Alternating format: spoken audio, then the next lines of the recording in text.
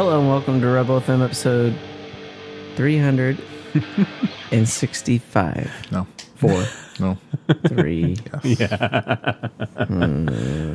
I wish you had started at like 380 and had to count all the way down. And every number you counted down. I thought last week was 363, and so I don't think so. I think last week you said 365. no, last week I said 369. Maybe it is 364. 369. There you go. So I thought that when we started recording, but nope, it's 363. well, here we are again. I'm at the Gagos. Joining me is Arthur Geese and Matt Chandronay. Hello. No James. No Joms. I don't know where James is. Where is he, Texas, Arthur? I think. He's in Texas. Yeah. Right. Is he at Rooster Teeth or something? No. That's the only thing I We can't associate say with what he's Texas. doing.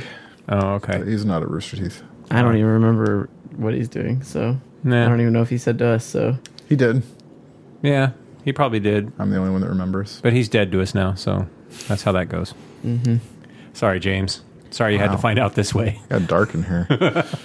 Video games, they keep going. They never stop. Do they Keep though? going. I played some Siege, and you know what I will say? If you go from the main menu into your HUD options and turn off chat, all text chat, it's made my game experience so much better. Oh, That's man, like- I bet. There's definitely people that we play Dota with, including friend of the show, Brian Albert, where the first thing he does every match that we get into is he just mutes the entire other team. But does that mute their text chat as well? Yes. There's a See- separate mute option for text and voice. That's great. See, But that's for the other team, you can't hear their voice anyway. Right. That's great. Yeah, but Rainbow desperately needs just the text mute because it sucks that I have to cut my own team out as well. It's a fully nucular option. Oh, it There's- is? Judging That's uh, weird. by our experiences with Dota over the last week, what Rainbow needs is a 6-month ban Yeah. because Dota went on their their bi-weekly update cadence last week, and one of the things they added was they're instituting 6-month bans for toxic players. Wow. Yeah, there is a toxic player report button in Rainbow, but I don't even know how that works, right? Because So- if we all 5 report them, well, that could happen to anyone. You just get reported for. So is it like you have a history of every day Yeah. getting reported toxic? So it's- then they investigate. Typically, the people who behave toxically on a regular basis. But anecdotally, people we play with have been talking about how there have been players that have behaved pretty shittily, including one guy that was like bought all their smokes and wasted them, which are finite resources that take forever to So in-game fucking trolling on top of. Right, because he was pissed about the way the game was going. Sure. And so then he started like putting his items on the ground so he could destroy them, and someone reminded him that he should enjoy his 6-month ban, and then he picked up all his items and went back to playing. And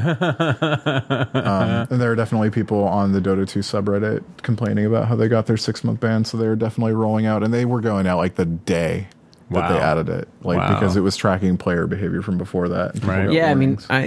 maybe we do need 6-month bans because Yeah. they do ban people for actually cheating, but it'd be nice if they actually ban people for. It'd be nice if when they put that little ban message they run in Rainbow, if it actually said for toxic behavior, I'd be like, fuck yes, Yeah. fucking A. Oh, Because instead I of just ban for instead of just like an it auto just says ban for blah, blah, blah, cheat or banned. whatever. Yeah, it doesn't even tell you why. It'd be nice Yeah. to know like cheated or toxic so that I could see that. think I could feel like increasingly- it works.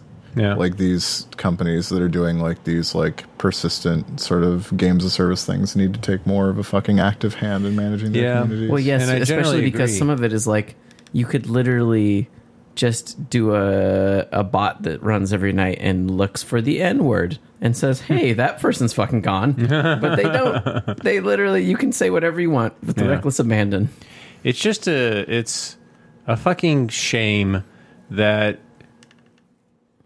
developing video games is already an expensive prospect. Sure. And already is a high risk prospect for anything within certain budget levels, certainly. I think anything But of also- any budget level. Yeah, well, I was honestly. going to say, but especially anything that has a multiplayer component and a multiplayer communication component. So it's something that has to be factored in more and more. That like, what do we do when our community inevitably turns toxic? What do we do about that? There's a week of examples of games and studios demonstrating how hard it is to make things work right now. Like Capcom Vancouver had layoffs, which is the Dead Rising team, basically from the last however many years. And why did they have layoffs? They didn't say, but I assume that a project was canceled. Oh, The Sunless Seas dev announced that they're scaling back their Sunless Skies stuff, and they had to lay some people off because Sunless Skies did not sell nearly as well as Sunless Seas did. And they're like ending their indie funding outreach program. Yeah. And Relic announced that Dawn of War 3 did so poorly that they're canceling all of the expansions. All that game came out 9 months ago. Right. And now, like, if these were, big time, if they had a big multiplayer component to these games and they didn't have some kind of mechanism for banning toxic behavior, then the communities could turn toxic and it ruins games.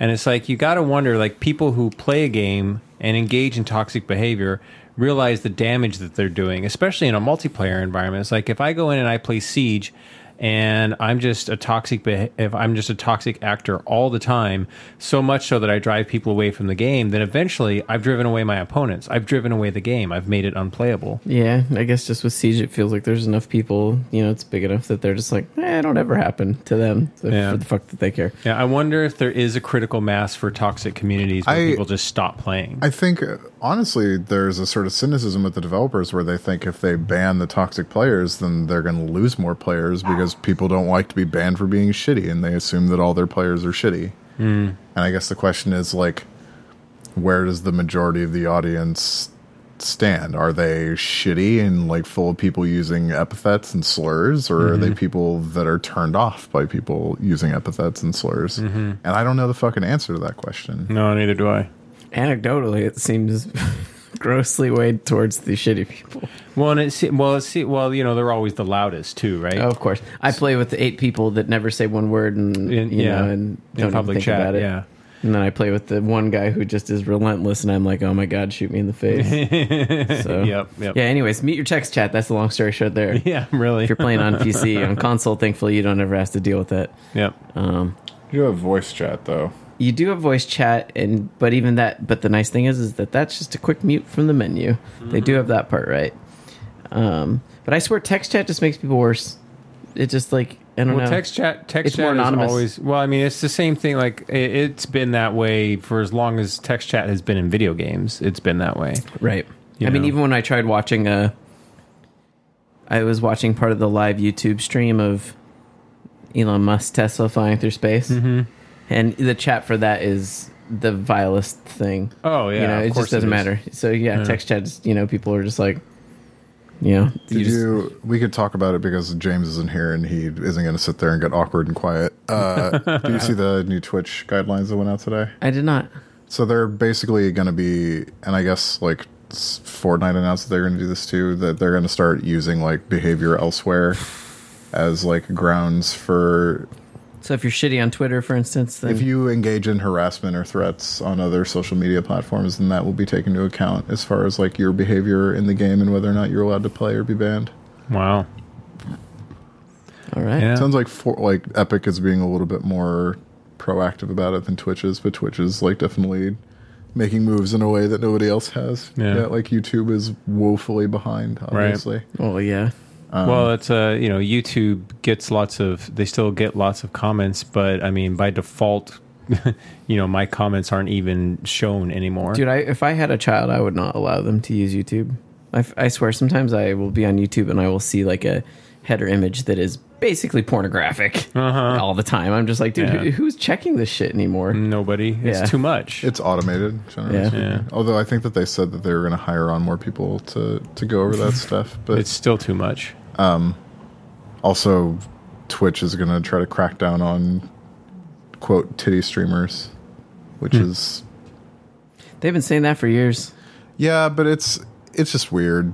And it feels misguided weird to me. Yeah, because it's like, where do you draw the line? I mean, who? It's like somebody going into a middle school dance and putting the ruler in between two people. How much cleavage is too much cleavage? Also, it just feels like a lot of the complaints about it are motivated by dudes who are angry that they're not getting the recognition they think that they deserve. Right, and they're saying that like all these chicks are getting. I'm sure it's part of it. I'm sure it's followers because they're showing. I'm sure boob. it's partially to Twitch cover your ass because they've had times where there's ended up being nudity. And I mean, they can prohibit nudity. Like they can prohibit sexual content. Sure. Like that's already there. Yeah. They don't need new rules for that. That's already against the terms of service. Right. they're saying that it's like to protect female users from harassment, which is where it rubs a lot of people the wrong way. Yeah, I just have a They'll still problem get with harassed. I have a problem with anything that tells women how to dress. Yeah. I mean, I have complicated feelings about the quote titty streaming phenomenon, which is, I don't like using that term, but I can't think of another term for it. Like, it's just Well, the the colloquialism that it's right. become known by. Well, you're basically saying women that wear revealing clothing as an enticement to get people to follow them on stream. Right. Which is Or like, theoretically, that's the enticement for a particular streamer. But how do you then go and levy that at a streamer? How do you know that like that's their motivation or that that's a tactic? You know, how can you separate that between a woman? Because I'm who sure in is some just- cases that absolutely is, and then some cases, who knows, right? yeah, that's just the way that they dress because that's the way they like to dress. Yeah. I don't get to tell them not to. Well, except Twitch is their own platform, so they do. Yeah, you know, I mean, Twitch is within their legal rights to set whatever terms of use they want to. sure. Yeah. But I don't think that makes them look good. Yeah.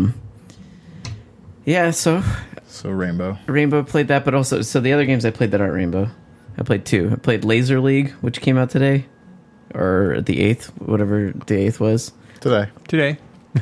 So it's an online or couch multiplayer game, top down, Yeah. Yeah. and I remember the seeing this a long time ago. yeah, it's a 3v3 or 2v2 game, and you're on your teams, and their whole thing is like they'd like to talk it up like it's this fucking gonna be a crazy esport or something. It is interesting. I don't know that it'll ever be like a crazy esport, but it is interesting to watch. The whole way you play is you pick your character.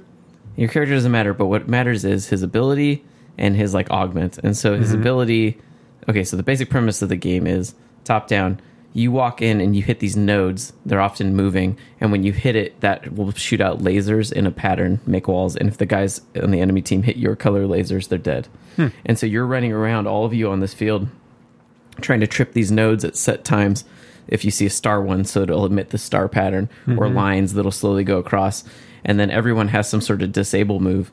So you might have a non-lethal tackle where you can grab a guy, hit him, and if you hit him into your laser, he's dead. Oh, Or you okay. have a lethal strike, which is very lethal, but actually really hard to hit with. And at any given time, if all three of the enemy team are dead, you get a point. Ah. And if one of them goes down, there'll be a res point where if the enemy team then runs over that point, they can bring that dude back. So you're constantly trying to... But while you're bringing that dude back, then that means the other team is hitting all these nodes that are popping up, which means you're going to now have to crazy... It's like a bullet hell game in the sense that you're like having to then dodge these crazy amount of lasers to then hopefully... But meanwhile, all those are the enemy team's lasers, so they can run right through it and then do a tackle and Right. push you into a laser. Well, and are the lasers? What are once they on, they stay on, and No, a they're solid beam? on, and they move out like a beam, and then they go away. Oh, okay. So or sometimes they'll be on for like 10 seconds and spinning. Oh, okay. And so if you're really awesome, you can sit there and do dodge patterns and Right. stuff. And Well, so I mean, are they always a beam, or do they fire shots too? no, sometimes they'll be staggered like that, Oh, okay. chunks, and then Right. sometimes they'll be on, and then sometimes they'll just be a line. But the augment you have is like if one of the you can be a guy that does an AOE shock, and then you can augment that to be like I want it to last longer, I want it to recharge faster, so that you can do it more often. Visually speaking, is this sort of like Commodore 64 It looks style? it looks up straight up like a modern day top down Tron is what it looks like. Nice. So when you see it, it looks a lot. You're like, wait. When you first see it, you'll be like, is that a light cycle game? No, it's not. You're running around on foot, but the lasers when they fire look very much like Tron light cycle walls. Oh, cool. So super fast, pretty interesting and fun. And when you score in between points, they definitely do like to play it up like your team celebrating and stuff. Like it's got the showmanship of like almost kind of like a Madden game in a It's way. from the Ollie Ollie dudes. Okay. Level 7. So it's got a little bit of just that, like your team celebrates, and when they enter the field, they have like a pose and everything. And It's they been on early access since last year, right? see, I had never heard of it, and so No, I they didn't know present that. it all the time. Like all the arenas are like you're playing in London, and there's crowds and everything. Like it's like a future sport is like what you're supposed to be Right, participating yeah, in. right. Very much like a rocket. It feels like a Rocket League or something like that. And I will say, like I only played a few rounds, but it is really fun and it's super fast and. It's crazy how fast things can turn around where you're like, oh, all three of our team died. Or sometimes, like there's a strategy to like you both start on one side of the field, but there's a strategy to having one of your players in the middle of all their players, just hoping that he can dodge enough lasers to then trigger one on their side, and then kill one of them. And then, like I said, while the others go to res, all of a sudden now you've like have the whole field as your lasers. It's cool. a really interesting game. I feel like I don't know how much success it'll find online. Like, I've been able to find matches, no problem, but it also just came out. But I feel like that could definitely be like a really cool, like that game should probably be on everything. Right. And then I could see like that being definitely like that would be a game at an Extra Life we could bust out and do 2v2 fights. Right, that's what I was going to say. Like, it seems like a good couch versus game too. Couch party game, couch versus, It's very much that. Nice. Can you play, is there a way to play 6 people on couch? On a computer, maybe. Yeah. Yeah, like with a computer, you could definitely hook up 6 Xbox controllers with the wireless thing or something, but on a... Right. I don't think the Xbox or PS4 support. Yeah, I guess. I haven't thought about that in a long time, Gone are the old days of the multi-tap controller interface. Yeah. So, yeah, on a PC, sure, go crazy, hook up 6 controllers. But otherwise, I guess you could just look for games online at the same time with 2 computers or something and do it that way. And then the other game I played is called Regions of Ruin. Regions of Ruin. It also just went into... It either just came out of early access. I think it just came out. It's a game... 2D side-scrolling, and the premise is what made me interested in it. You're a dwarf. So the dwarfs... Course. So that's... It's got you right there. That's where it starts. It's very pixel art, and the dwarfs... when the humans started fighting against someone else, the dwarfs just backed out and went and holed up in their caves for thousands of years and just let the humans fight it out. And when they emerged... Classic dwarves. And when they emerged from their cave, their mountain strongholds... They found out that not only were the humans gone and the other side they fought, but now the earth was literally taken over by goblins and everything else. And they paid for their hubris. Motherfuckers. They paid for their hubris by getting completely defeated and kicked out of their own mountain homes to where now they're surface dwellers. And they're all scattered. The dwarves? Yes. Yeah, the dwarves got their ass kicked too. Oh. And so you're this dwarven... But, this is very Lord of the Rings. Yes, and so you're this last dwarven hero, basically, who's going to try and reunite their people. It starts to feel a little bit like Banner Saga, because you start to find other dwarfs, and then you recruit them, and then based on their trades, they'll help you build up your base camp. So it kind of sounds like Dwarven Darkest Dungeon.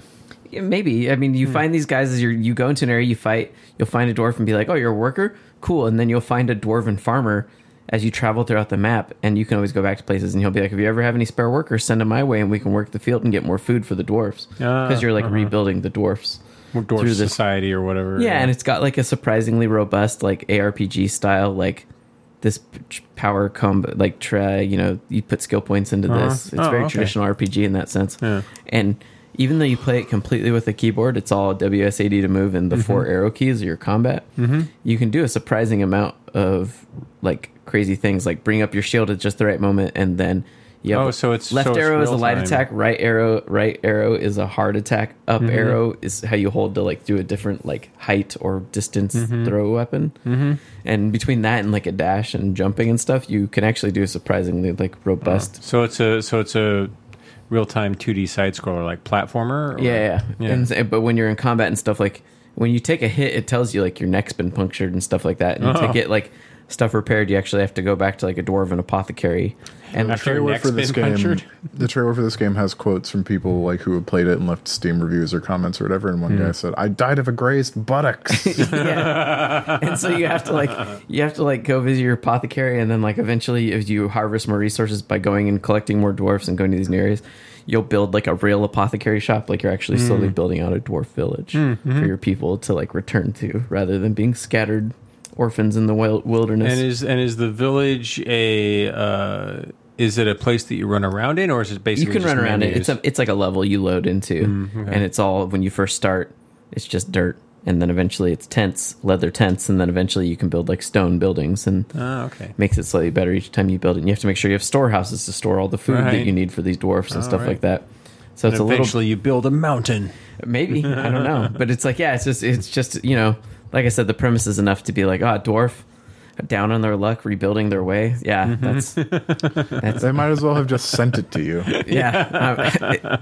And honestly, and like a bill. they could Yeah, have yeah. they could have not been a dwarf. It's just a little blocky man. Yeah. It doesn't look. They could have said it was a human or a dwarf. But in your heart, you know it's a dwarf. They, Yeah, look exactly. and it's not like there's actual storytelling. It literally is a series of blocks that appear of text that say, and the dwarfs lock themselves into their mountain. I'm like, tell me more. Of course they did. It's like I have a friend Paul who will play anything that has dwarfs in it, and anytime there's an option to choose a dwarf as a character. That's interesting he is because the dwarf. Anthony has a friend named Paul who has a friend named Anthony that'll play anything dwarves in it. A coworker of mine was telling me about dwarfs in Lord of the Rings, by the way, because he's actually read the Silmarillion. So have I, yeah. And I had nerds. I had no love it. idea how deep it goes. Like Dude. about dwarfs being like dwarfs were an accident made by one of the god's sons, and they don't really have souls, or they didn't. At first, they were just like automatons, and then the god ordered his son to murder all of them because he was like, "How dare you go and create things? I'm the only one who gets to create things. That's why I made humans and elves." And then, just before the son is about to strike down all the dwarf automatons, the god stops and he's like, "Just kidding. I just wanted to make sure that you would listen to me. Now I'll give them souls, and they get to be real living creatures." yeah, And I'm like, yeah. "What? This This is like Lord of the Rings lore." Yeah, it's it's because when Tolkien was first writing all of the history of Middle Earth, which is where the Silmarillion came from, it was just before he went into World War I was when he started it all, and he was writing it. He was writing the early stuff that became the Silmarillion during World War I, and and that's where like the first like early paper drafts are from, and That so was World War II era when he wrote Lord of the Rings. No, it was that was when he wrote Lord of the Rings, but he started this stuff in the teens and 20s. Yeah. And then the older that he got, he wasn't very religious when he was younger, but when he became older, he became more Catholic. Yeah, he also And- famously developed a pretty close relationship with like C.S. Lewis. Yeah, and like, stuff. but they fought over religion because C.S. Lewis's stuff was all like extremely thin Christian allegory. Right. Yeah. And for Tolkien, he did like directly reference biblical stories. Right. I mean, in that the one sounds like Silmarillion Isaac and stuff. Abraham. Like, Exactly, it's the Isaac and Isaac and Abraham story, and he deliberately did that because his whole purpose was to, as everybody knows, was to create a mythology for the United Kingdom, in the same sense that the Greeks and Romans have a mythos, but he wanted to tie it into stories that people knew, so that it could also be not just some loose Christian allegories and some references in it, but also so that people would feel like, oh, so that's where that story came from, but it's actually ours. Yeah. That's cool. Yeah. Yeah, I had no idea when I learned about all this shit that I was like, I had always heard there was this book, The Silmarillion, that developed some stuff, I but I love was it. like, I had no idea it goes back to like, this is how everything started and stuff like that. That's pretty intense. Yeah, it starts with like, there was nothing and then there was something. Yeah. kind of story. It's great. It was like so inspiring because I read that in like after I read The Hobbit and Lord of the Rings in middle school, I just like got obsessed with Tolkien stuff. So there's the Silmarillion and the Book of Unfinished Tales, and then there's like 12 volumes of the history of Middle Earth, and it's not like a straight narrative the way that the Silmarillion is like basically a telling of historical myths from early times on to the basically right to the beginning of the Lord of the Rings. It's like the David Foster Wallace of the Lord of the Rings mythos, basically. I don't know what that means Oh, never mind. because I don't know David Foster Wallace. Really? No. But the history of Middle Earth is mostly work from Christopher Tolkien, his son, going through his father's papers and letters and everything, and reconstructing the thought process of how the mythos that backs the Lord of the Rings all came out. So it's like you'll see the same stories repeated again and again and again through all 12 volumes, but it'll be like, this is this story that he wrote in 1967, and it's different than the version that he wrote in 1953 because he had evolved the story in this way. So it's not just, the entire history of Middle Earth, but the history of writing the history of Middle Earth. That's interesting in a way. I feel like there's actually like interesting parallels with that. It would be really cool to read that, and then like if I was teaching like a class about like the Bible. I would be like, let's read this, and then let's read the books of the Bible, because that's actually exactly how they were. It was like several people trying to write the story of Jesus over the period of 100 years, and how much it changed as it went along, and they thought about thought processes more and developed concepts, and that's really interesting. Man, it's great shit. That is way more than I thought I would ever know about it, and I'm not sad about that. I'm just saying it's just interesting. It's really, really good stuff. I got so into it because, you know, it's like you realize that, like, before he wrote The Hobbit and before he wrote The Lord of the Rings, he wrote the world.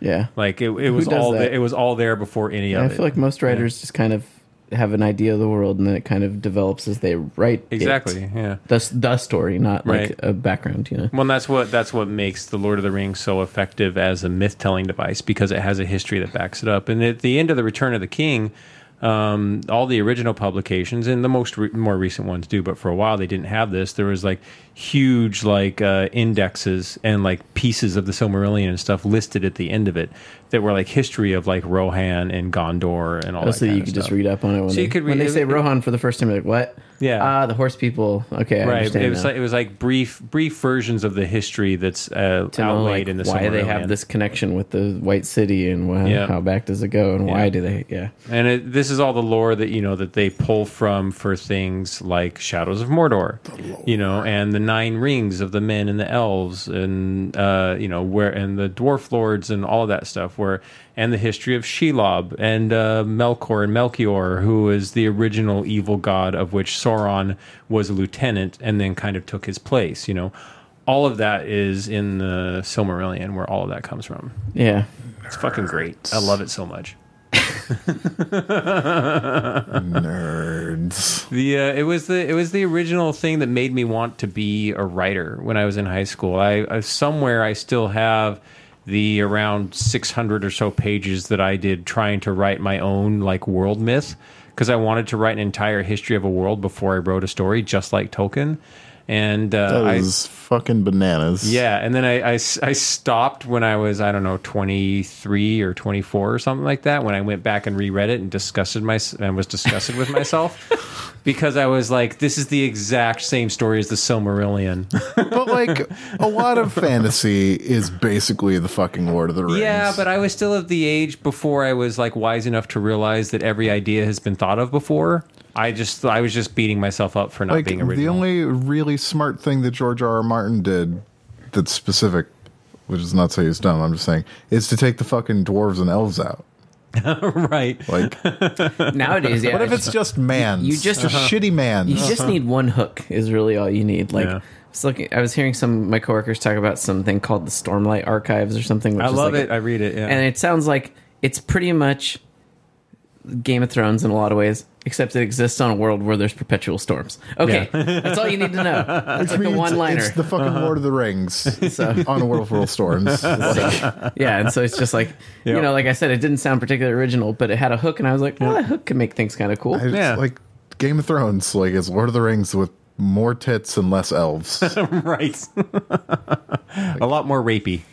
Yeah, well, I don't know if how rapey the books are. It's hard to separate. The books are more rapey. Oh, are they really? Oh, yeah. Because the show is profoundly rapey. The show is profoundly. The books are just as rapey. But it's like, that's every HBO show. Right. Like that is pretty rapey. Yeah. Like Westworld, pretty rapey. Yep. Rome, pretty rapey. Yeah, it would be nice to have a show, that actually deals with a lot of sexuality that doesn't have a lot of rapey. Huh. That's in a fantastical setting anyway. Yeah, I was thinking, what other HBO shows have we seen? Oz? Oh no, that had some prison rape. So jeez. Yeah. Yeah, I don't know why 12-year-old me would stay up and watch Oz sometimes. Like, because it was HBO. I know, but I would turn it on and be like, the fuck is this? And then I'd be engaged with these characters as like a 12-year-old. I'm like, that's messed up, man. This is crazy. Yeah. So, by the way, those pages that I wrote were handwritten. Of course, because I didn't have a really. Were they on type on a computer or vellum? No, just college rule line paper.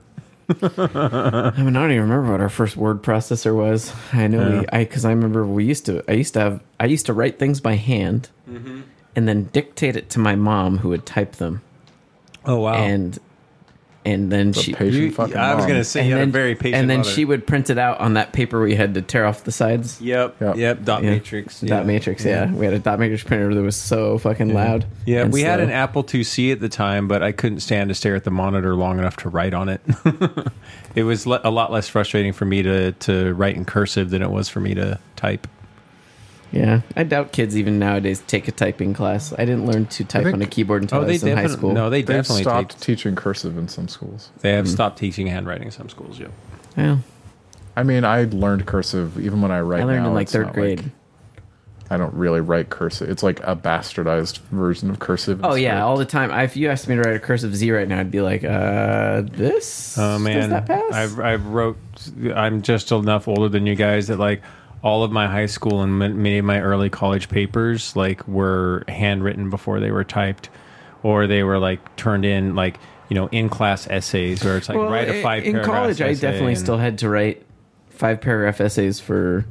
In Blue Books, you had to go by the Blue Yeah, Book and do the essay right there on the spot. Yep. Answer 2 essay questions, turn it in type Yep. thing. Yep. So I don't know if that. I'd be curious to see if that's how it is. I mean, I've only been removed from college for like 12 years. In the span of 12 years, have they moved to like I can just do it on my computer in the class? No. I don't know. Yeah. No. Because that would mean that you have a computer in class Yeah. when you're taking tests. So no. I actually enjoy writing in cursive.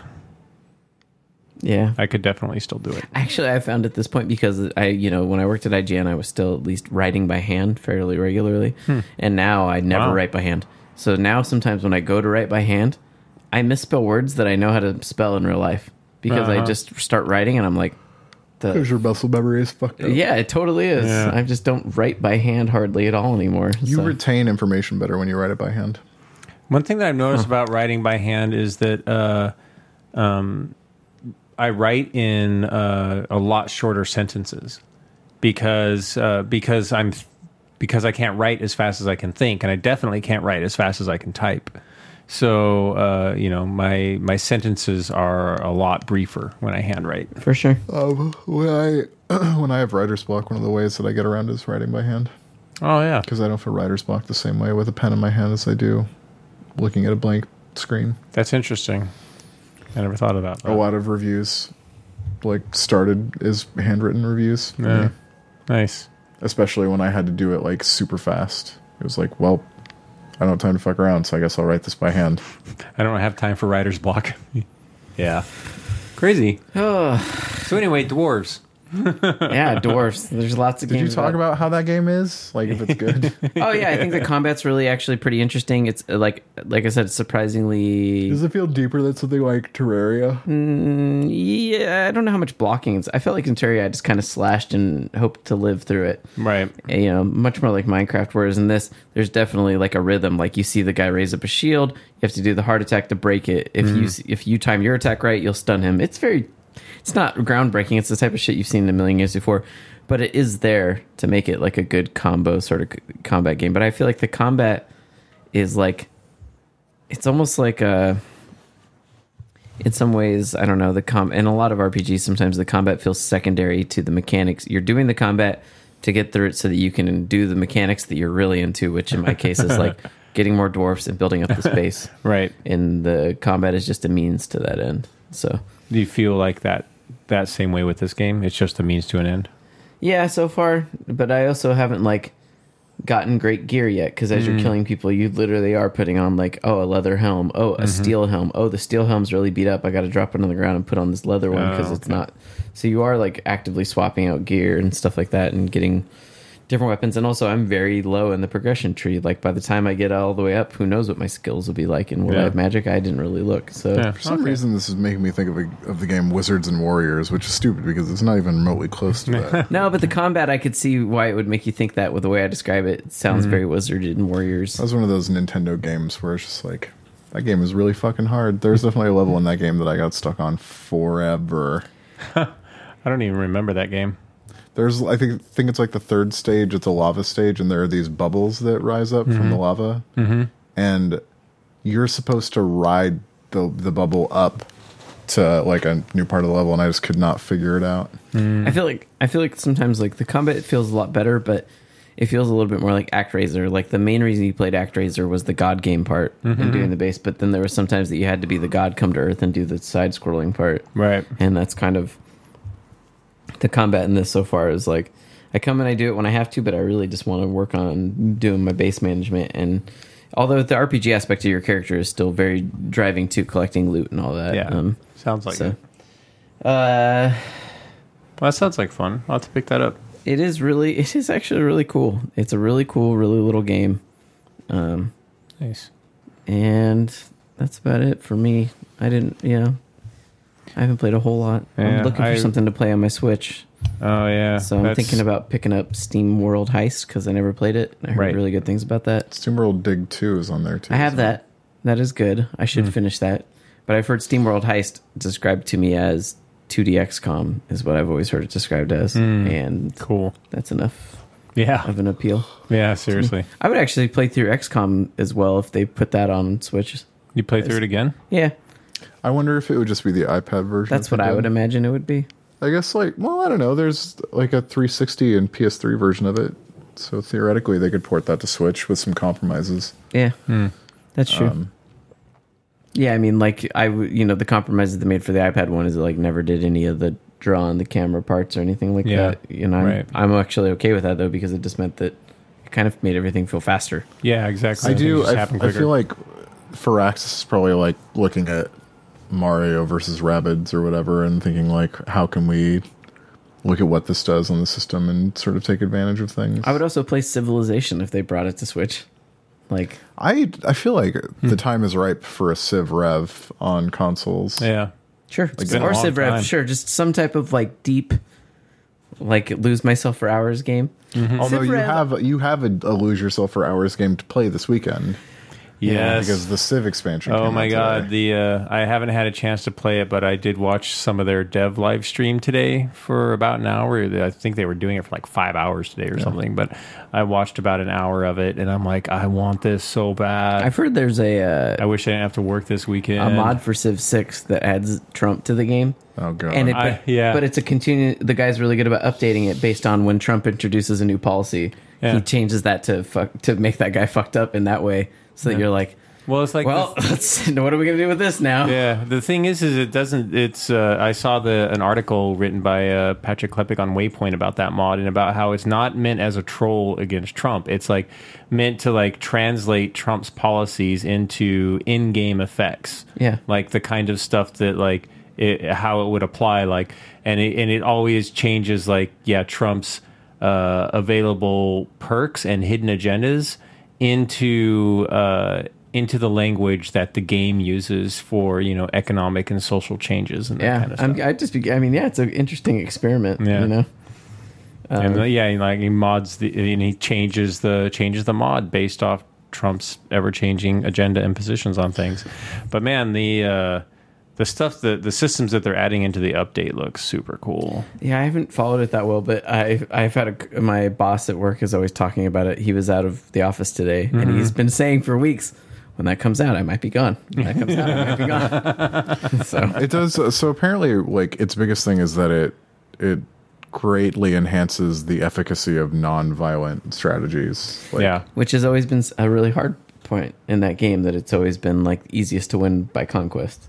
So well, I always, at least maybe it's just not the way only I play easiest Civ. to win, but the other civs like actively try to engage you. right. So war. you The had to easy- build an army to defend. Like, Yeah, you always had to build an army to defend, and you have but to expand your empire to win. Like well, not so much in Civ 6. You do have to expand at least a little bit. In Civ 5, it was possible, and I actually liked to play the game. It was possible to do a one city win, I like the idea of cultural victories and stuff like that. which is that like the easiest way to win in Civ 5 with a cultural win was is one city, just yeah. building up that one city. Which was pretty awesome. I love that. I actually missed that in Civ 6. In Civ 6, I've effectively won the game using doing a culture win or the what's the other one? Anyway, with just 3 cities. So there are systems in place where you can play a small empire and get advantages for being a small empire in order to get certain wins. I think I also got a scientific win as a 3-city Yeah, thing. it's just tough because if you're only 3 cities too, your troop output is so low that it is tough if someone decides to make a move against you. Right, but you can build up such if you have the right location or whatever. Build you up can good build up city-state. Yeah, and like you can have really high diplomacy with city states. And I think the one that I won, the science one, I had. Wow, that dog is upset. Yeah. Well, it's a small dog. It lives upset. I think when Jesus, please walk on with your dog. Maybe it's just a really effective car alarm. That'd be great. Car alarms that are just animal sounds. That would be awful. Never mind. I forget I said that. Please don't anybody do that. But I think when I won using a science win as a small empire, I had allied myself with military city states, and I was their primary benefactor. So they were constantly sending me military units. Oh, okay. So you didn't even have to do your own production. Yeah, I never did my own military production. They just and if kept you ever went to sending them war, me. they were going to go to war with you. So Yeah. See, this apparently adds temporary alliances. It does, and you can like up the it has 4 or 5 different types of alliances, and Yeah, you can only have one instead type of just alliance. Yeah, and you can only have one type of alliance with one type of civilization. So you can be in alliance with I think a bunch of different civilizations, but you get benefits from being in that alliance, and that alliance levels up the longer that you are allied with somebody. So if I was like super allied with you, that means I can't be super allied with anyone No, else. you can be, Oh. but you have a different type of alliance. So with me, maybe it's an economic alliance. So when you've leveled it up, you're getting plus 30 gold a turn. But you have a cultural alliance with somebody else, and theirs is a level 3 cultural alliance, so you're getting plus however many culture per turn. So that's how the different alliances work, and that's how they limit. So you can't just be allied with everybody on the map. You can only have like one type of ally with one particular person, and of course, it's the ones you would expect, like economy, culture, science, military. And then the one thing that looked extremely intriguing is that they have espionage now works on city states.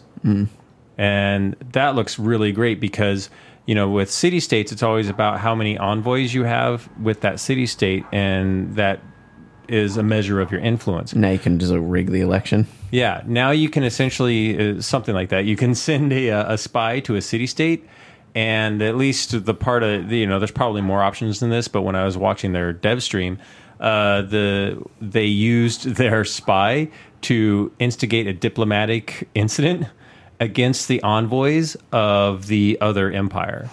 And it kicked out their chief envoy, which goes back into that other empire's pool, but can't be used for like 5 turns. And then there's a certain number of like the baseline envoys that are basically just gone. They're just kicked out and they can So you never come basically back. just like closed their embassy for them, basically. Yeah, by instigating a diplomatic so like you were saying, there's more ways to accomplish the game non-violently. So it's a dick move, but you didn't kill anybody. Sure. You're just cold warring these people slowly but surely. Right. All right. Yeah. So it sounds like like we've said many times on this show with Firaxis games in general, when they add in systems, they do it right, and they make sure that it plays well with all the other systems in the game. We haven't always said that. I've said that ever since Civ 4. Sometimes stuff works better than other times. I feel like Firaxis has done pretty well. The only game I feel like more recently that they stumbled with pretty hard was their most recent space one. Like that one was The Civ Beyond the Stars. Yeah. Oh Yeah. yeah, like I'm one of wasn't the few bad. people that love that game. It wasn't bad. It just wasn't. A lot of people complained about Civ 5 when it came out, too, though. That's true. Yeah, And but then- Civ 5 got made good to a lot of people. I feel like the Yeah. thing is that like every new numbered Civ release sets the steps backwards in some ways to make like a new base game, as opposed to the greatly expanded game that people are used to. these before Civ it games are comes like out. the original games as a service. Yeah, it's out. It's an early access, so give it 2 expansions and it'll be the real Civ. Well, yeah, so- Civ 5. Well, Civ 5, like they didn't have religion or espionage at all when it first came out, and those were some really big expansions when those came in, and they were integrated so well. Yeah, but they did it well when they did it eventually. I don't know. Yeah. Making games is hard. Yeah. Sometimes you got to pare systems back to bring everything up to spec. Yep.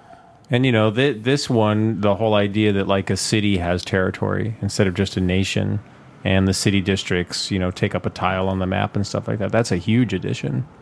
It changed the way so many things work. So I think you are totally right, Arthur. In that, like, they invent a bunch of new stuff and they step back with like the raw number of types of systems that they offer, but their systems, I think, are so well integrated that it's always worth the wait. I mean, it's like every Civ builds a pretty big chunk of the game from scratch. Yeah. Like to do new things with it. Yeah. Because they push the game as far as they can with the systems it has with every expansion. Yeah. Until they can't really push it anymore. Right. The thing that it'll be interesting to see with Rise and Fall, with the new diplomatic options and stuff, how much that satisfies the long-standing complaint that they've still never really addressed is that there aren't enough diplomatic options, and it feels like the AI has more things that they can do to you than you can do to the AI. Yeah.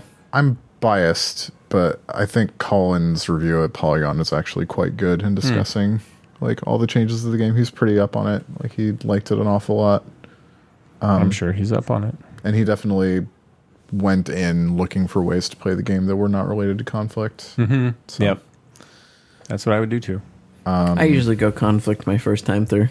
I usually go... Or I try and go cultural, and then until someone pisses me The off. first then I'm like, setback, it's straight to war. I'm like the French. We are nothing but culture. We're bringing all this stuff. Kill everyone. Be Napoleon for a while. Fuck. I'm sorry. Back to culture. I'm sorry. So Yeah, I didn't play anything new for like a variety of reasons. Like I had my first critique of the semester this week, which meant that like all of last week and the first few days of this week were frantically spent trying to look like I had been doing anything for the rest of the semester. How did that go? but I mean, you had been doing things. Not like a little practice, but not really work. I didn't feel like. Did you write poetry when you were in high school? I know you did. Oh, very, very bad poetry. Okay, so imagine writing that poetry and then having to read it in front of 12 other people. So did everybody else think it was as bad as you thought it was? I think that was something just falling. I don't think that was a gunshot. Wait, hold on. So you had to present the work that you've been doing this semester to the other grad students? Yeah. Okay. And a professor. Of course. Right, but that's not the first time that's happened since you started. It's your second time, right? No, I mean, it's happened multiple times, but this is the first time this semester. Right. So it's a new group And they wanted of to see people. new shit. Well, I mean, they saw some old shit as well, but it was just like they hadn't seen my work before. So. Oh, okay. So now it's the first time. So it's not like they're coming. And this seeing- one works differently than last time, where last time it was just like the teacher thinking of things to say for an hour, and it would get like brutal and awkward. And in this, everybody walks in and no one says anything for 10 minutes, and they just write things down on note cards. Oh, And interesting. then the Inquisition begins. So why did you choose to do it this way? Yeah. One person asked, "Why are these not photographs?" What? Because they're paintings. Aren't you Yeah. a painter? Yeah. Well, welcome to art school. I don't understand. It was fine. It's just stressful. Yeah. I always think everything that I'm doing is terrible, and that everyone's going to laugh at me. Yeah. Well, welcome to the fucking club. So there's that, and like, I don't know. I'm still feeling like a little residual holiday blah, which makes it hard to get into some stuff. And also, I'm just like, there's a lot of games coming out right now, but very little that has any sort of relevancy to me whatsoever. Like, I'm not into a bunch of quirky Japanese shit. And Monster Hunter is very popular, but that's what Monster Hunter is. Monster Hunter is a extremely Japanese game. in an extremely You don't want to Japanese watch series. cats cook for you? I do want to watch cats cook for me. I'm just not going to pay $60 to do that and hate the rest of the game. I just watched a video today. Somebody on Twitter. I should bring this up so I can give this person a shout out as a thank you. But yeah, they sent a video on Twitter at Khrushchev. Sent a video that was all about like the a kind of a brief overview of all 14 weapons in the game, and like it's just somebody narrating over some pre-recorded footage about like, you know, advantages and disadvantages to the weapons in Monster Hunter. And I was watching, it's like, well, I don't know how these weapons work. And then I watched this video and I was like, it just made me want to play all of those weapons in Monster Hunter, because at least the description of them and the way that they're supposed to be played, and how different they are from one another, just made me want to experience the actual hunting of monsters in a different way. But it's still Monster Hunter. Like, well, yeah.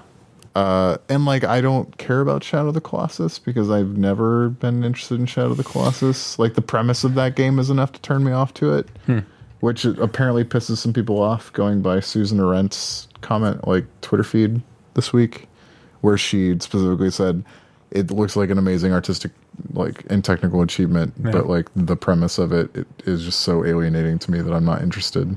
Of what, going around and murdering these big creatures? Yeah, like of killing a bunch of like one-of-a-kind ancient beings to bring this person back to life. Yeah. I never even really understood the story when I played that game. It was literally just about the puzzle aspect of it. But in hindsight, now when I think about playing it again, I'm like, I don't really want to kill him. Yeah. I actually have that feeling. Maybe you should let them step on you a few times. And you know, there's way too much to talk about what that game is trying to say, and like, but the bottom line is that yes, you are killing things that maybe shouldn't be killed. You're a bad person, and you're supposed to feel that by the end of the game. Yeah, well, I feel it now, and I did feel it when I was playing it. But I will say that if you can divorce yourself of that a little bit when you play it, it's also just an excellent platform puzzle game. Oh yeah, like the figuring out of how to accomplish each thing is really interesting. And I think that there are interesting conversations about the remaster and like how it departs from the sort of original and fills in a lot of information that wasn't there in the first place. And I think we've been having these conversations about remasters since I think Halo CE anniversary. Yeah, probably. Yeah, because that was like one of the first games where they radically overhauled the graphics, and like, actually these in a lot of cases don't look nearly as good as what came before, because it doesn't have any sense of cohesion. Like, there's not like a unifying sense of like aesthetic or style to it. And that for Shadow, I haven't played the new Shadow Colossus, and I'm probably not going to either, just because I've played that game so much that I can't really see paying $60 to play it again, even though I think it looks great, at least from the videos that I've seen. It seems like they're at least able to have that sense of cohesion with the remaster. Yeah, it's just like, it's not cohesive in the way that Shadow of the Colossus was cohesive initially. Like, there was a visual style to that game. Like, it was about visual style. Like, it was built around that sort of idea, like a visual idea. And I don't think that what I've seen of the remake is that. It's just like a visually impressive game with character designs that are like taken from Shadow of the Colossus. Yeah, but I don't know yet. I haven't played enough to be able to judge. But like, I don't care about that game. No, and I get the feeling of, you know, not wanting to play something that is that establishes a premise and a feeling that you just don't want to experience. I mean, I feel that way about what's that Aronofsky movie, Tree of Life. In the I love that movie from a distance. I saw it once in the theater. I'm never going to watch it again. I feel that way about No Country for Old Men. Is Tree of Life the one with Brad Pitt and Jessica Chastain? No, I was thinking. I thought of him. Didn't he make a movie with the guy that played Wolverine? And I can't think of what it was called. Oh yeah. I know what you're talking about. I can't remember what it was called, and I watched it with Nick Sutner, and I was like, "That was good, but never again." Yeah, never it's the one that he's again. like most known for before Black Swan, right? Tree of Life. No, the movie that Aronofsky made, The Fountain.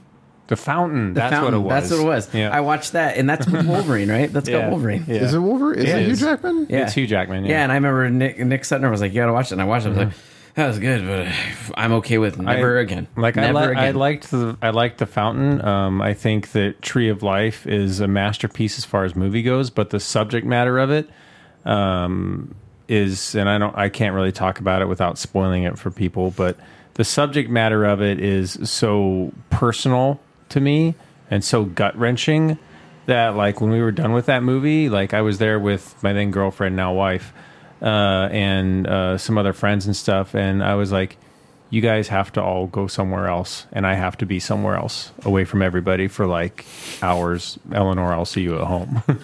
It was like, I don't ever want to feel that way again. So Sure. I will never watch that movie again, Sure, but I can feel like appreciate that's it like from afar. what's that movie where everyone's doing drugs and caught up in doing drugs? Requiem for a Dream. Like, I enjoyed that movie. I've never seen that movie because I've heard so many people I talk about being traumatized by I it. enjoyed that movie. 'Cause it was like it is a good movie, but by the end you're just like, is there enough showers in my life to make me feel better after that? I don't know if I there's. feel like there's a movie called House of Sand and Fog that has Jennifer Connelly and Ben Kingsley in it, and that's like a movie about people destroyed by their dreams, like in a very quintessentially American way. Mm-hmm. That is like, it is incredibly well made and one of the most soul crushing things I've ever seen. Yeah, no thanks. Being as soul crushing in a different way, I did watch all of Altered Carbon. So did I, actually. That is not a great show. I still really enjoyed it just from the sci-fi nerdiness of it in me, but its significant departures from the book are definitely to the series. Did you read the book? I've read all the books. Yeah. Okay, yeah. So they like shoot themselves way the hell in the foot as far as going into the later books with shit Yeah. that they do in this for absolutely no reason. Yeah. Like, there are a lot of characters that are amalgamated or cut out completely or just like killed. Yeah, and Like, they very didn't, quickly. right? And well, they didn't need to expose the stuff that you learn in the later books in this first series. Not only that, but they wasn't changed necessary. the shit that it reveals in the later books. Yeah, and like I can't remember enough about them to acknowledge everything that they changed, but I was like, I don't remember her doing that. Because I'm sure that she didn't, whatever it is. Right. It's kind of astounding how like fundamentally it misreads a lot of the sort of like philosophies of the books. Yeah. Like, Do you think if you had never, well, I guess you can't divorce yourself from it. How could you know? If I you think never it, read the like, books, would even it be good? separated from the books, like it's still schlocky and predictable. It is, yeah, and it's really like, which is a tragedy because the books aren't. Yeah, it's strange that it takes some of the sort of more unconventional, like more revolutionary ideas of the books and makes them really predictable and conventional. Like in the books, there is a revolutionary movement called Quellism, and it's based around this person named Quell, but it gets its name from this seaweed plant that grows on this alien world that it takes place in. And the thing about this seaweed is that like it grows like crazy in water, but when water is gone, it dries up and basically turns into dust that scatters around, that will lie dormant for years, decades, or even centuries. And the second it touches water, it springs back up and grows again. And so the point is, in a society where you are essentially immortal, where you live from life to life, and where you can become a different person because you can inhabit another body, that like these revolutionary movements can be extremely passionate and fired up, but the second that the crackdown comes and it's no longer viable to participate in that revolution, where the revolution will be broken, that everyone can sort of split off and disappear and reintegrate into society and wait for the next opportunity for revolution to spring forth. Like, it is about the potential for immortality to spur social change, that you can live, that you don't have to not have a life to not be human in order to revolt against social inequity and injustice. And basically, the series, its only premise is immortality is bad. Yeah. That's all. It's just saying immortality is Not only is immortality bad, but we need to make sure nobody is immortal anymore. Right, exactly. Yeah. Also, like in the book, the main character, Takeshi Kovacs, is formerly what's known as an envoy, which is like basically galactic secret police. Like they are the CIA, the NSA, and like a death squad mixed in. They are taught a bunch of sort of like psychological dissociation that lets them go Jump into bodies a new easier. body without any sort of like download dues is what they're called. Like they are taught not to expect anything, and that allows them to adjust to everything. They pick up social cues, they pick up cultural quirks They super roll with fast. it. Yeah. Yeah, they roll with it. Yeah.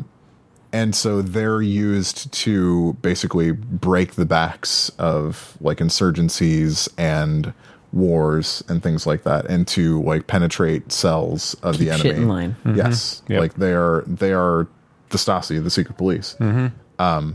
And there's a military engagement that goes catastrophically wrong, and a bunch of his fellow soldiers are RD'd, real death, by a viral strike, like that, like infects their personality cores and basically destroys them.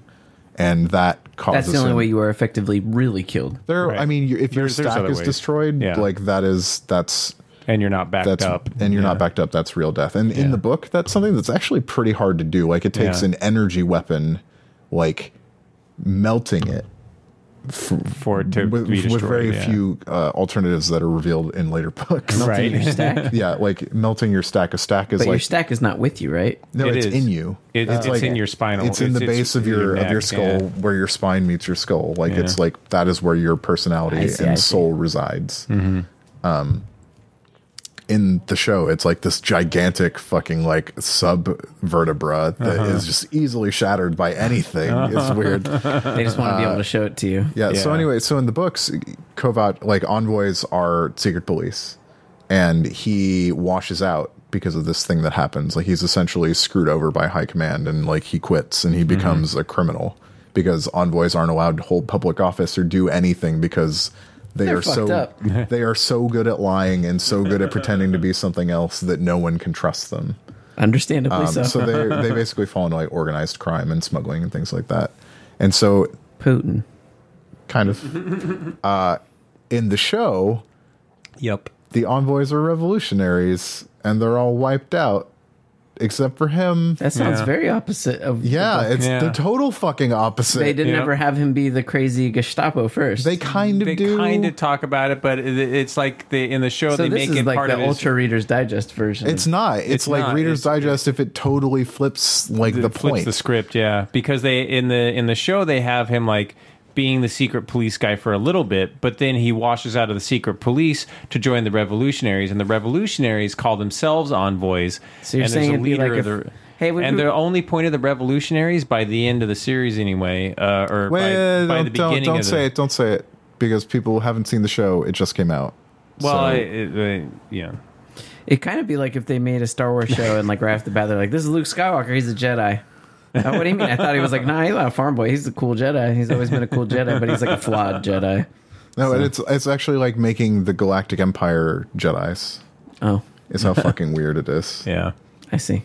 it's very strange. Not the Republic, the Empire. Yeah, yeah. And it changes a bunch of other shit of course. in ways that doesn't make any sense. Some stuff feels arbitrary, but it's fine. Like Yeah. he stays at an AI hotel, and in the book, it's the Hendrix, which is like it's a big hologram of Jimi Hendrix, and like the way the avatar of the hotel takes form in the book as someone that looks like Jimi Hendrix, and in the show, it's Edgar Allan Poe, and they flesh that out quite a bit. They do, and I actually really liked Poe. Yeah, the and character that's in the I honestly series, think that but- that's one of like the stronger things that it does is sort of Yeah. flesh that makes that more of a character and less of like a sort of pseudo character. Yeah, I've but- just been watching Masterclass of baking show. So- awesome. Yeah, I don't know. Like it definitely, and there are times where it flirts with the noir style that the book really had. Like the book is very much noir in its Yeah. sort of conceits. Yep. And the way that it's told, it's in first person, it's narrated, and there are times in the show where it actually uses that, and it does. And when it starts to do, you're like, "Fuck, are they finally going to do it?" Because this would solve a lot of their problems, and they just walk away from it. Yeah.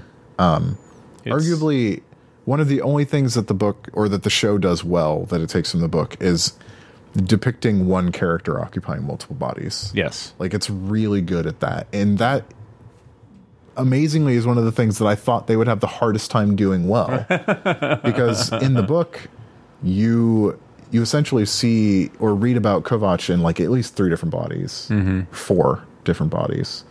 5 different bodies. Like, he starts out in one body on Harlan's world where he's killed, and he wakes up on Earth in another body, and it goes back to the bodies that he had before he was killed, like when he was part of the envoys. He's sleeved into a different body to be tortured and interrogated, and at the end of the book, there's another body. Like, Are you always the same gender? no, you can, and that's something else that the book talks about, and that the show also actually does pretty well, is that, like, people will sleeve into other bodies that are, like, different races and genders. Huh. Yeah, it's so I still enjoyed Altered Carbon as just like, you know, a sci-fi series or whatever. But yeah, it's not. But, like, it's not what you wanted necessarily. No, it's not what I wanted, because like the book has such a much more compelling, much more original premise behind it, and would have made it a lot less predictable to watch as a show. But I have a really high tolerance for bad sci-fi and fantasy. Which I think that serves you well, sort of getting through that Yeah. show. Like, there are good parts, like Yeah. the clone fight. Oh yeah, Without getting too much into it, Yeah. is pretty good. It It's is pretty pretty well good. executed. Yep, I agree. And a lot of the casting is actually really good. The casting gave me a lot of hope for that show, which Yep. was sort of blown all to hell. But Yeah. like, there's a lot of very good casting in that show. I agree. But it's strange. Yeah. It's bizarre how badly it misreads the book. Although it was sort of shepherded into existence and out of development hell by one of the people who has been fucking up Terminator movies for the last 8 years. So I guess it's not that surprising. I also haven't seen a Terminator movie since part of 3. 3 is fine. 3, And 3 has guts. 3 I watched in a drive-in. Not a drive-through. I watched it in harder to watch I in a watched it in drive-thru. one of the last drive-ins. oh wow, So I think 3 is fine. It does 3 have is fine because the ending is incredible. yeah. 3 is the one where they end in the bunker, right?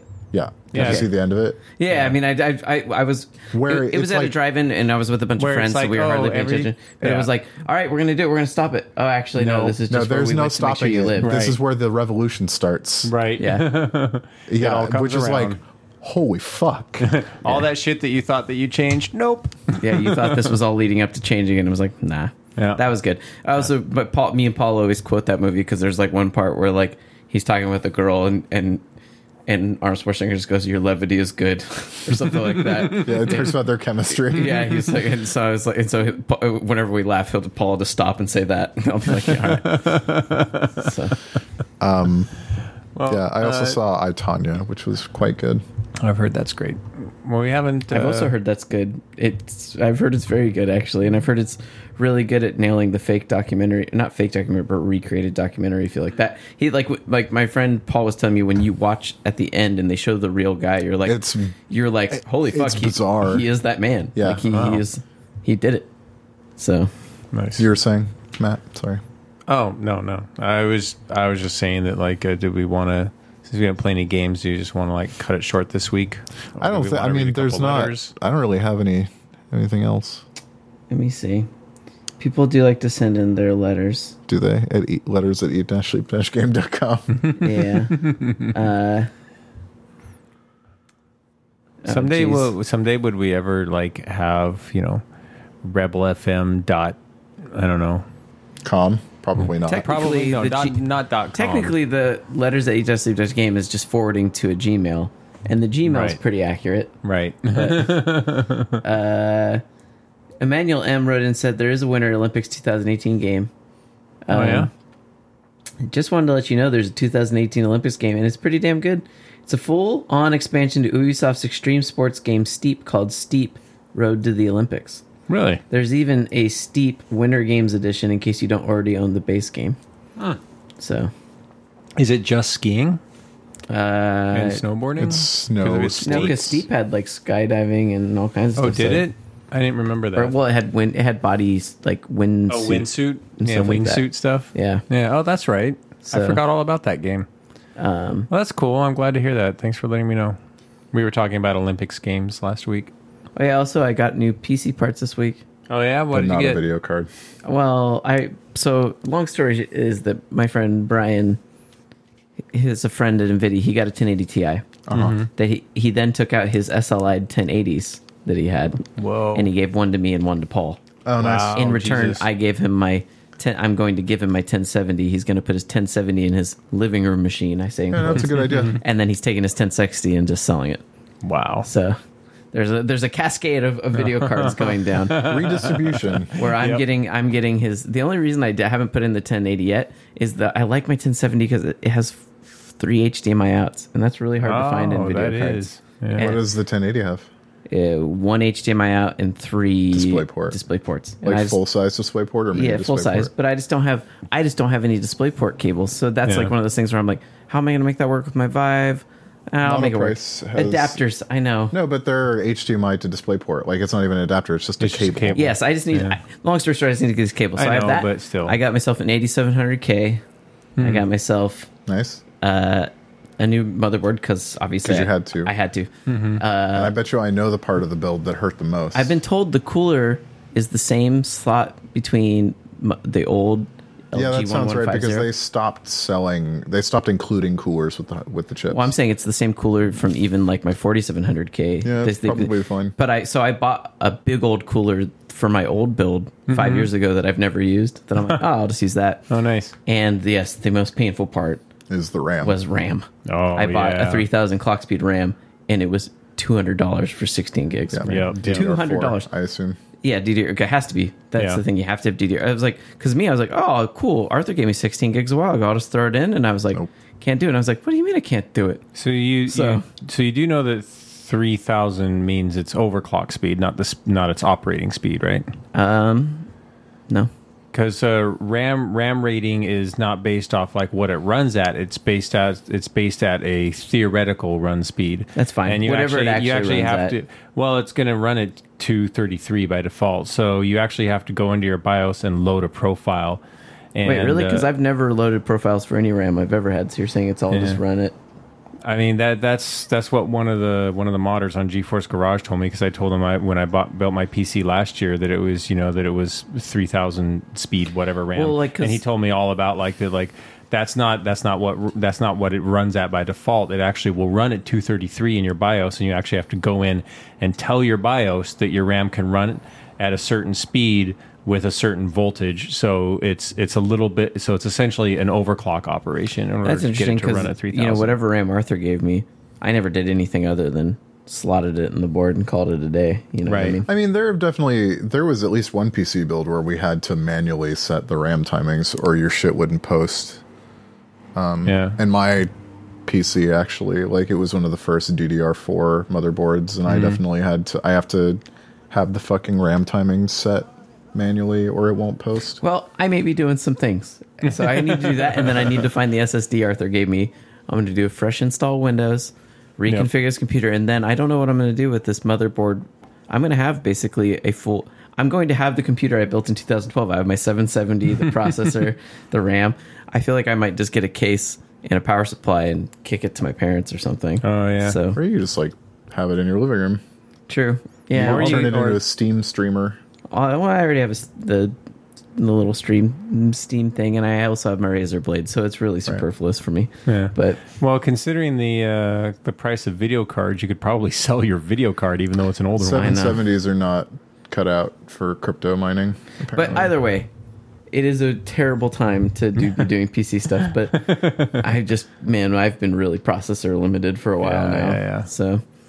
Yeah. Well, are you gonna find? I almost did a Ryzen build because I was like reading my Ryzen, but I was like, I don't know. I just got the thing where I got paralyzed by choice, and I was like, I'm just going with what I know. Yeah. Just give me this. Are you gonna finally stop streaming at 720p? I haven't been streaming at 540 when it comes to Rainbow Six because Wow. for some reason my computer shits the bed with that game. It's a CPU limited game. So yes, hopefully I will be able to stream it maybe 1080-30. I do something like that. 1080-60. So maybe I'll be able to do 1080-60. I just didn't want to say something that sounded really stupid No, because I don't know what the fuck 1080-60 I'm is talking pretty about. normal. Yeah, it's pretty viable these days. So if I can stream at 1080-60 while I play games, that's yes, Especially what I would with as like to many do. cores as that processor yes. has. And especially with the 1080. So yeah, I'm hoping that. Yeah, I mean, I'm effectively doing a crazy upgrade basically. So I'm hoping that will be the case. Getting new computer parts. It's been like 5 years since I really did. You know it. what's fucked up about the crypto stuff, aside from the price gouging, is that there's absolutely no impetus for NVIDIA or AMD to make better cards. Yeah. I mean, they still will. No, they won't. They'll release cut down versions that are functionally the same for at least another year before they release new cards, because they don't have to. Well, until we get like hardware on the. I mean, I don't know if there's any reason to at this point either. Like, I don't know.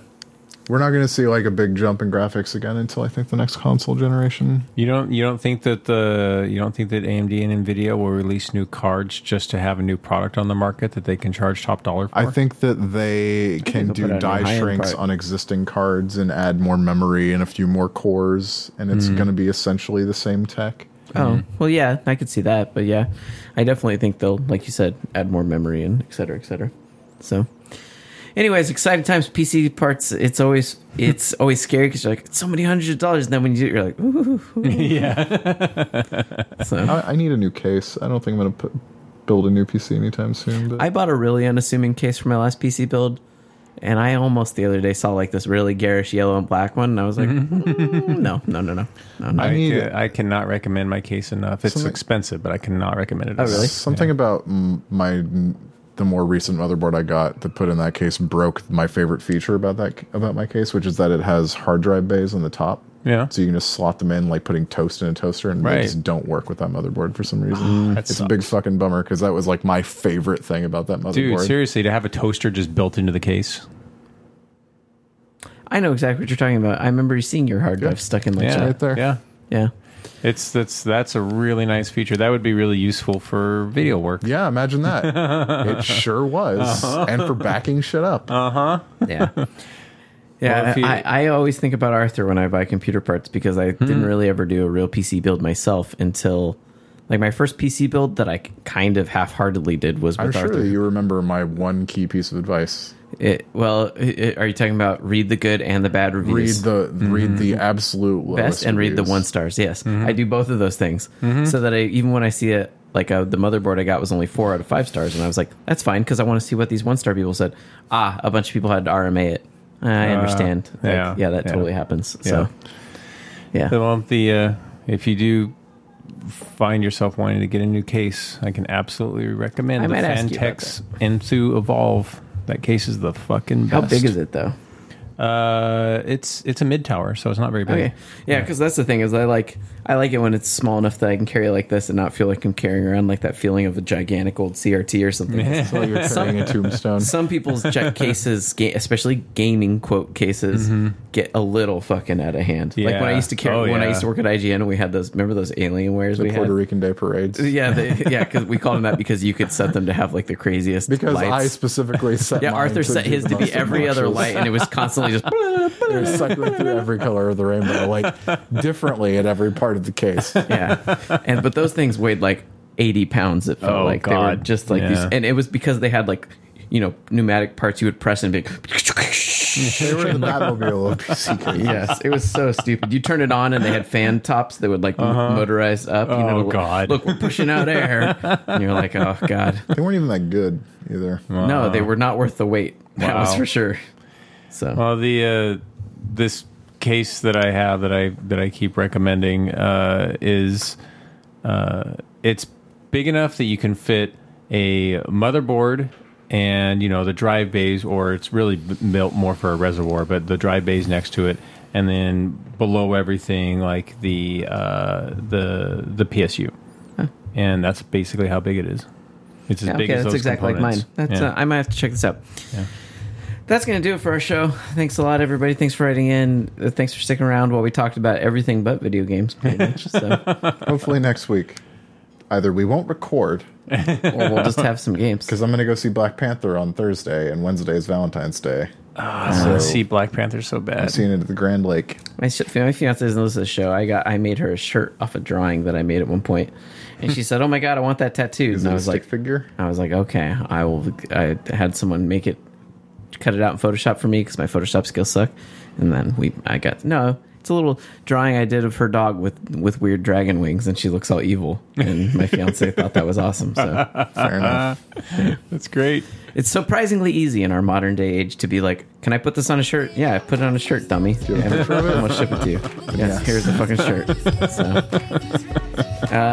not like back in the day in high school where I had to make my own shirt out of iron-on things. Yeah. So. Tell them where to send the fucking email so we can get it. Letters at eat-sleep-game.com. I have Chuff Money on Twitter. Arthur's at AEGIES. Matt is at Talking Orange. You can find Arthur on Instagram at Pragmagic. I'm at twitch.tv/chuffmoney. Send your work at Terry5.tv for video stuff. And with that, we're out. Thanks a lot for listening. Have a good life. Turn into a fucking Micro Machines commercial. SOS.